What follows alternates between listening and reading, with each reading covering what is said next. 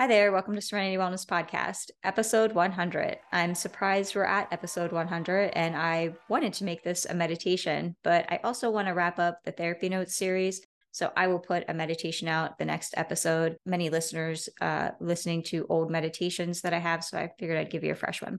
So let's move into part 4 of therapy notes.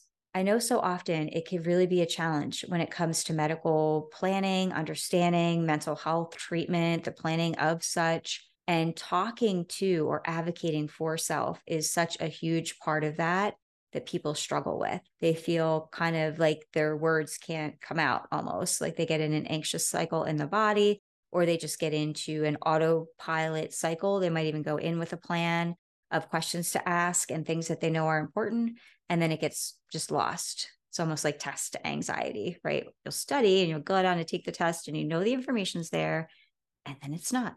It's kind of like that. So let's talk about that today. I want to cover some information here, examples for you, and give you some key questions that you want to be asking. I gave this example, was definitely in episode 1 when I shared a little bit about myself, and probably maybe in the episode about grief. If you haven't heard and you're new here, I lost my mom September 11th, situation that went down here in the US in 2001. Interestingly, here's a little side note of how the brain goes as I'm talking through this here. When I've had to share the story for one reason or another about my mother, I have always had and even said that I was 25 when I lost my mom. It was not that many years ago that I was having a conversation with my daughter, and it clicked in my brain that I was actually 26 when I lost my mom. But for so many years, it was such a tragic situation that happened. She was not in the buildings or anything like that, but she ended up having a brain aneurysm while watching it on the television. And I was in crisis, working in crisis at the time. I went to her when she called me, but when I got there, she was already in a coma. And I had to resuscitate her while I was waiting for the ambulance, but she just never came back to us. And it was such a tragic moment in my life that I literally forgot how old I was. And what does that have to do with what I'm talking about here? I'm going to get back to that now. So when I was experiencing that, I was working, as I said, I was working in crisis, but I was working in a mental health hospital. I had to get like their yearly physical or whatever that you had to do for employment. When I went in to my primary care doctor, which I respect and I like her, but she was pushing for me to get on Prozac. Even calling me on the phone after my appointment with her when I explained I'm okay, that I am feeling depressed. I just lost my mom tragically, unexpectedly, a few months after, at that time I was married, and it was a few months after my wedding. And so it was just like a big kind of burst open of obviously some emotions for me, some trauma for me, but I was not willing to numb myself out with a medication as a solution to my grief. Depression is a part of grief. Anger, bargaining, it's all a part of the grief process. Well, fast forward to now in my life. I've taken a month off in February from recording. And there was a couple different reasons. One, I just had to think about like how I want to get some of this information out that I really feel like I need to talk about here with everybody. But the other part was I was kind of going through just grief because, Molly and King, I shared a little bit about our dogs a couple episodes ago. Well, they've both been laid to rest, and my daughter and I are at peace with that. I mean, it was time, for them to be out of their pain as they were, quite elderly, kind of almost in a bit of hospice care with us over the past year. But I just needed to step back for a little bit. And that's okay. Well, when it happened, though, I was working with a homeopath for the dogs. All right. So, real quick, I had to pop back in here because I re recorded the part where I said I was seeing the homeopath because I wanted to specify if you're only listening on one of the podcast platforms versus YouTube, that I was seeing the homeopath for the dogs. On YouTube, I have it on the video, like for the dogs. So I wanted to record that to specify. And when I just went to put in that recorded part I just played a second ago, like I went to see the homeopath for the dogs, I heard that there's a dog that barks. When I say the word dogs, there are no dogs here. As I just mentioned, the dogs passed. So if you hear that, I don't know, let me know. That just, kind of got my brain a little twisted there for a moment, and felt so much so that I needed to record this part now to add in, and let's get back to the rest of it. And they email me so kindly about, sorry for the loss, but they also recommended a remedy that would help take away kind of the edgy feeling of the grief. Again, me thinking this is so interesting and I'm not cool with taking anything for my grief. It's a part of the process. And so for me, I spent time in nature. I spent time with my daughter. I spent time in reflection, went dancing with some friends, just like did things that were important for me to get rebalanced and to also give respect and compassion towards the emotion I was feeling. And for me personally, I'm just someone who doesn't really have a problem advocating for myself. If you do have a hard time advocating for yourself, not everyone feels as comfortable doing that, especially when they are meeting with a doctor. And that's why what I'm sharing here is really important for you to have awareness around so that you can be an advocate. You can ask the right questions and you can get the right team of professionals to help you work through things. Because many times when people go to a doctor, and they might talk about symptoms they have with their mental health, they will oftentimes suggest a medication, but there's not any additional information that is given with it. This is not 100%. I will tell you, there are many doctors, for example, here where I live, that they do still give a list of therapists for individuals to reach out to get into therapy. But I will also tell you that there are some places here, mental health outpatient practices, that they will not let you see a therapist unless you meet with a psychiatrist and get on some medication.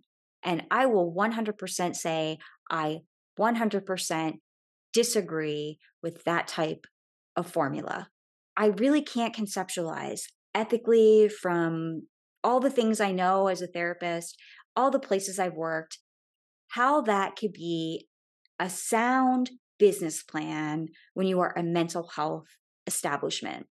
That you're not going to let somebody see a therapist unless they get on meds that they might not even need, but also medication that's going to change their brain structure, that oftentimes when it is prescribed, they don't tell you about side effects. They don't tell you about the danger of even skipping one dose. Some of those SSRIs, the antidepressants, you skip a dose, you're suicidal.